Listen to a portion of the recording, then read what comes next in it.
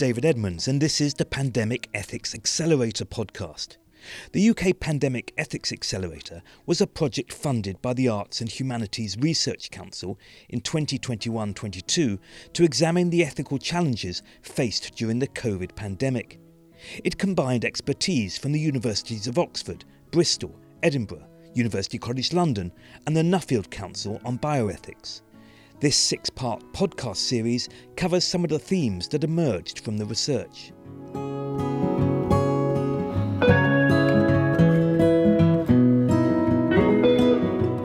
Jamie Webb, welcome. Hi David, thank you so much for having me on. We're talking today about trust. We all sort of understand what trust is, but do you have a handy definition, and is trust the same as trustworthiness? So the first thing to say is that they're distinct concepts. Trust is a relational attitude.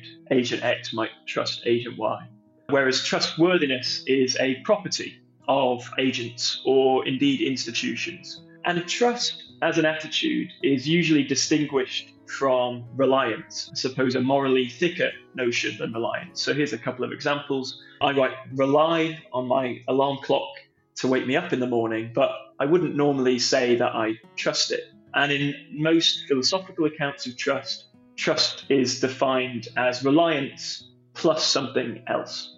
Obviously, there's an array of accounts of what that kind of something else might be. But when we talk about trust between agents, usually think, well, if I trust you, I rely on you to do something or certain task. And not only do I rely on you, I think that there's an attitude of investment or goodwill towards me to kind of fill that account out further. So that's the link between trust and reliance. Is it central to the idea of trust that someone can let you down or betray you, that's always a possibility? Absolutely. I think it's central to the idea that trust can be betrayed, and that's in one way what makes it thicker than reliance. And of course, we can be mistaken about our trust relationships. I might trust someone who is untrustworthy, or I might trust an institution that is untrustworthy. So trust and trustworthiness can really come apart. And actually, in some of the work the Accelerator has done, we've really stressed the importance of focusing on trustworthiness as a kind of foundational concept here, that institutions, government, individuals should be focusing on not just, how can I make people trust me more, but how can I behave in a trustworthy manner? Because warranted mistrust, when an agent mistrusts a government, for example, is a really good thing. A couple of historical examples, David Hume thought that the consequences of unwarranted trust were much worse than placing trust mistakenly in government. James Madison thought that we should generally distrust government, and that was part of the way he justified the shape of the American institutions. And, if I woke up tomorrow and found out that a vast majority of the Russian people, for example, had lost trust in their government, I wouldn't think, oh, what a shame that we've lost trust here in this case. I think that's fantastic news, because those people are not trustworthy. So they can come apart. They're distinct notions in that sense. So before we end with the definition of trust, I want to talk about one other aspect of it. I guess an interesting property of trust is that one can trust both an individual but also a group or an organisation. Of course, I can say I've lost trust in the Prime Minister, but I can also say I've lost trust in the government. We can make sense of that, can't we, of losing trust in a collective? Yes, absolutely. And I think many accounts would stress that there's probably slightly different conditions for a kind of relational trust in an individual versus the trust you might hold to institutions. So often the accounts of trust that focus on individuals will stress to trust a person, you have to rely on them, and you have to believe that they have to have some kind of appropriate motivation towards your interests. Now, when I talk about trusting the Prime Minister, for example, obviously no one would suggest that the Prime Minister has a kind of individual one-on-one relationship with every single member of the country. But you might think, okay, well, we can describe that in terms of the Prime Minister having the appropriate motivational states in relation to their duties towards the public as a government representative. So maybe being motivated by the best interests of the public and so on. And then institutions, obviously, There's that classic quote about institutions that they have no body to be punished and no soul to be damned. They don't have motivational states in the way people do, but we nevertheless do talk generally about trust in institutions. So what might that mean? Well, some accounts stress this thing called like a dependence responsiveness. Trustworthy means responding appropriately to the reasons the government has to do what they're being relied on to do. So maybe government making decisions, again, in the best interest of the public, whatever that means, rather than prioritizing electoral benefit. We don't need to say that they have any kind of emotional states. And in a democracy, there might be particular procedural requirements we expect governments to make their decisions along. It's not enough that a decision is made in a democracy, but that a particular process is followed for decision making that in some way respects the equality of its citizens, something like that. Okay, so those are all aspects of the definition of trust and trustworthiness. Basic question, what's the point of trust? So there are generally two different qualities you might talk about in relation to the benefits of trust. You might think trust has an instrumental value, and you might think trust has an intrinsic value. On the instrumental point first, giving the pandemic as an example, the instrumental value of trust can lie there in its capacity to increase compliance with government decision making, which obviously was especially important during a pandemic where disease is being spread person to person. So adherence to social distancing restrictions that the government had placed is one of the main ways we were able to break the chain of infection, particularly before vaccinations. So compliance with government policy making would be one benefit of increased trust, although compliance and trust are distinct notions. But also trust has, I would argue, an intrinsic value. And I think in a democracy, you could argue that when we trust the government and when we're correct in doing so, then it's suggesting something. I think it's suggesting that we think that the equality of citizens is being respected in our decision making and our governance. And also that there's almost an element of self-respect because it's a democratic government. We're in a sense recognizing ourselves as fulfilling that capacity of self-government. And we're respecting our fellow citizens as trustworthy in that capacity. And I think that might be intrinsically valuable if it's held and if that trust is warranted, in addition to the maybe more obvious benefits, the obvious instrumental benefits of trust on policy adherence. Right. So we've got some of the abstract questions out of the way. You have touched on the pandemic, but let's get specific and empirical. Did the British people trust the government during the pandemic, and were there key moments during the pandemic when trust rose dramatically or fell? So one thing you saw at the start of the pandemic, and you can see this in various pieces of survey data, is trust actually in government rose quite sharply around March 2020. We saw things like an Ipsos Mori poll that measured support for Boris Johnson at 52%, which was up 16 points from before the December 2019 election. And we saw that quite globally, actually. And what that some have suggested that is an example of what's sometimes called the rally round the flag effect, which is usually talked about in terms of wartime, that at times of war, support for government increases as we all rally around the flag, around this collective effort. Metaphors of war have been commonly used in the pandemic as that kind of collective moment of struggle and sacrifice. And you saw that at the start. Unfortunately, or fortunately, depending on whether you think the trust would have been warranted or not, we didn't see that increase in support and trust last for a particularly long time. We saw a big drop in government approval ratings around May 2020. And if we think back to what was going on in May 2020, we saw the Dominic Cummings affair, him travelling to Durham at the start of the national lockdown in apparent breach of social distancing regulations. He didn't resign, he wasn't sacked. That was obviously a massive controversy at the time. And we saw, in retrospective analysis of data, a significant reduction in confidence in Westminster government compared to the devolved governments and the health services in response to that incident. We also saw levels of trust pretty low around the time that the UK government, after several weeks of delay and denial, eventually brought in a second national lockdown at the end of 2020. And then, of course, following that, there were a number of other incidents where trust was negatively affected. scandals around how government contracts had been procured and organised, a perception that they'd been given to mates of ministers rather than through a really rigorous process. And then even more recently, Partygate.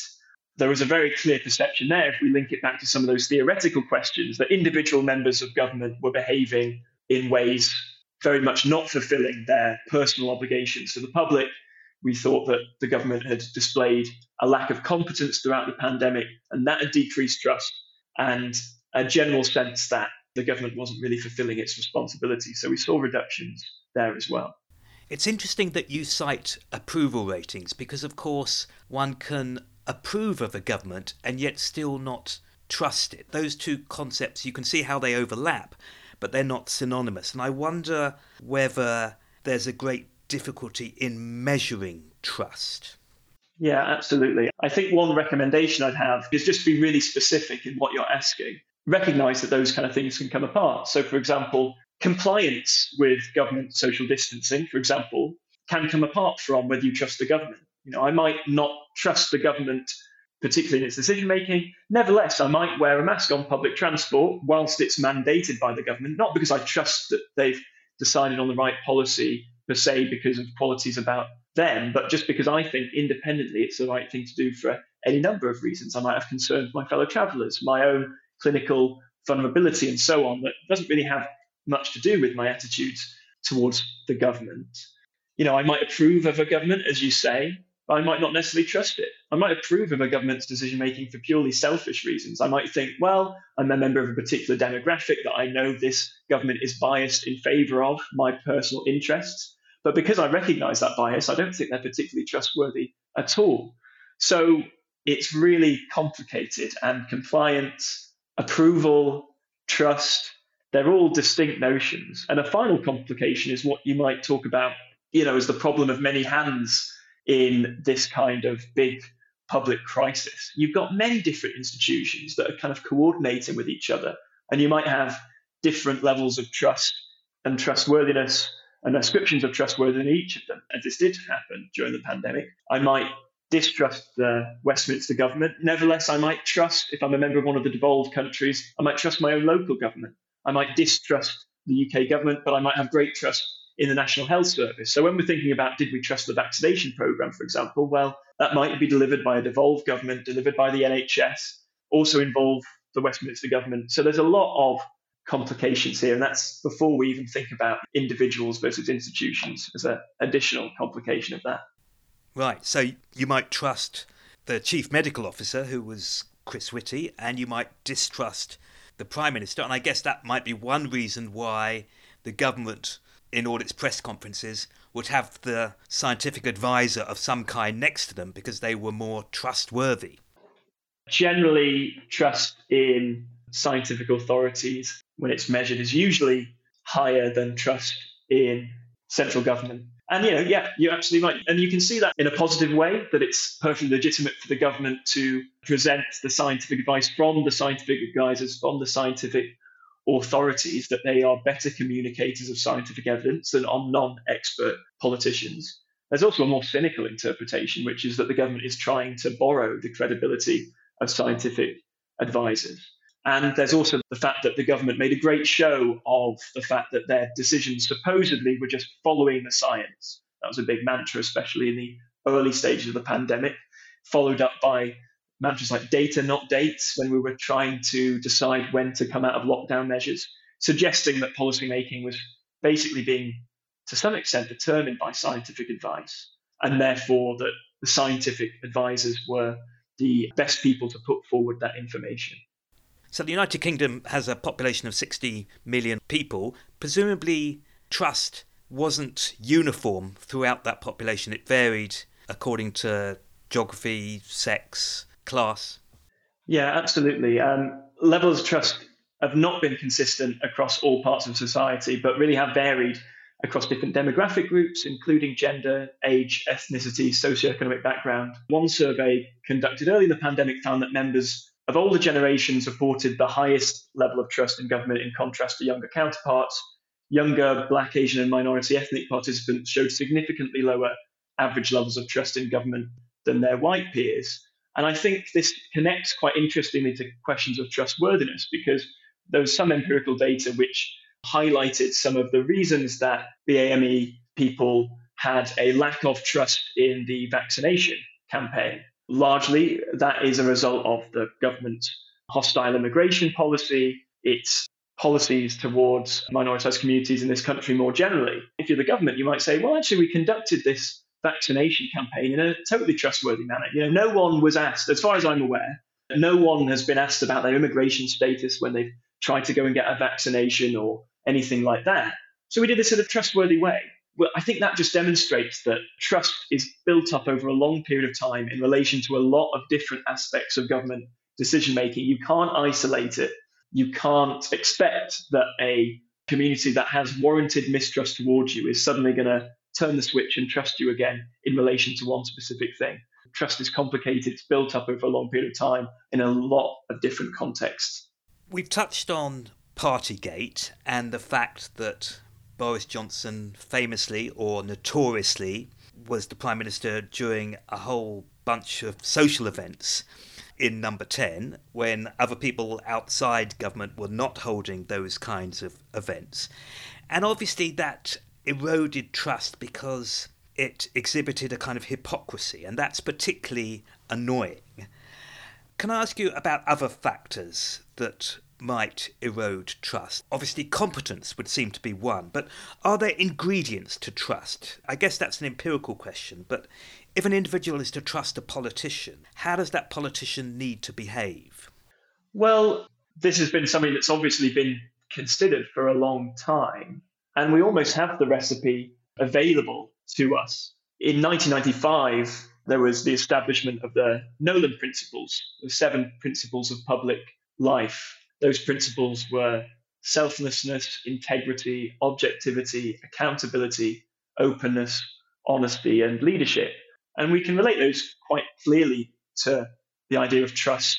We trust if we think the person is competent, but also if we think they have these motivational states in relation to the task they're performing. And maybe, the Nolan Principles could be seen as the articulation of some of those qualities, those motivations, the way they relate to their responsibilities in their jobs. And especially in a pandemic where government was obviously extremely prominent, but individual members of government were extremely prominent, particularly the Prime Minister, particularly the Health Secretary. They were fronting these press conferences every day, basically telling people what to do in a way that maybe we haven't experienced since the Second World War. And individual acts of hypocrisy, individual acts of incompetence, individual acts of favouring your mates in procurement contracts, in partying when other people were not allowed to gather for funerals. It's hard to overstate, the impact that justifiably has on trust. And once again, just to reiterate, maybe that's a good thing. The fact that people lost trust in government and individuals in government is absolutely a good thing if trust would not be warranted. Is it possible, I don't know if empirical work has been done on this, to track the correlation between an erosion of trust and citizens complying with government regulations and rules? So I think historically there's evidence that what you might call high trust societies are in general more rule abiding. We did have surveys that clearly separated questions about trust in government with questions about compliance with social distancing measures. You can see impacts on compliance when you look at, and obviously some of this is still being done now retrospectively, when you look at compliance with regulations in response to what you might describe as those kind of key scandal points, the Dominic Cummings affair, Partygate, points where the government demonstrated a lack of competence in its decision making. It's not a relationship that can be drawn one-to-one, and it's very important to separate out these different notions when you're looking at any survey data, when you're looking at rates of adherence to social distancing measures. So you've done this interesting work, which both has an analytic, conceptual element, but also an empirical component. Governments need to be trustworthy, and they need to be trusted if citizens are going to follow the rules. There's some kind of link there. When the next pandemic comes round, as it inevitably will, what will be your advice to the government that has to deal with it? I think there are some things that are often said about how to increase trust in these kind of situations. And one of those things is we should have greater transparency, and trust will follow from transparency. And I think to a certain extent that is absolutely true. But I think you need more than just transparency. An obvious point is that transparency into untrustworthy practices will not increase trust. If we'd had an entirely transparent look into the way COVID contracts were being awarded, we might not necessarily have increased trust because we might have thought that process was being done in an untrustworthy manner. A slightly different point is that the government needs to be transparent about how value-laden and inescapably ethical and challenging these kind of decisions in a pandemic are. So I mentioned earlier the follow the science mantra. There was a sense that the government was trying, it felt to me at least, trying to wash its hands of a certain degree of responsibility. We're just doing what the science tells us. Now, science is obviously going to be incredibly important in influencing the kind of decisions that we make, but it cannot determine them because the best data on the rate of the viral spread and the effectiveness of vaccinations and the effectiveness of social distancing measures, that can't determine what a government should do in response to that. They have to weigh lots of sometimes possibly competing values and priorities when they're making that decisions. So to link that back to transparency, I really think that the government in this pandemic gave a false folk theory of how decision making was happening. It was all done just in accordance with scientific evidence. And if you just actually opened up the black box of decision making and showed how complicated and multifaceted and value-laden those decisions were, you might not necessarily increase trust because you've actually told people that you're making these decisions in a completely different way. Another thing I think, and this is, I think, was done excellently, particularly by the scientific advisors during the pandemic, was just the need to communicate uncertainty. So in the context of a pandemic, you are necessarily going to be making decisions before all the information you might like in order to make that decision is going to be available. So it's therefore an essential part of communicating policy to communicate that uncertainty and to justify decision-making in the light of it and justify the fact that you might need to make a different decision when more information is available. So a bit more humility and a little more honesty about the fact that the government just has to make value-laden judgments. Absolutely. And I think there was a real moral hollowing out of decision-making in the pandemic. You very rarely heard government ministers talking in terms of the wide range of values that they would have to be considering in order to make decisions. A bit more honesty about that would be fantastic. You could see moments where this mantra of follow the science was really crumbling. For example, in the lead up to Christmas 2021, with a debate around whether vaccine certification for large venues should be introduced, I think it was pretty obvious there that some of the factors going into that decision were, for example, preserving internal party unity within the Conservative Party, as well as the kind of issues of public health. So a greater honesty and a greater openness and a greater prioritisation of the right kind of normative considerations. Jamie Webb, thank you very much indeed. Thank you very much, David.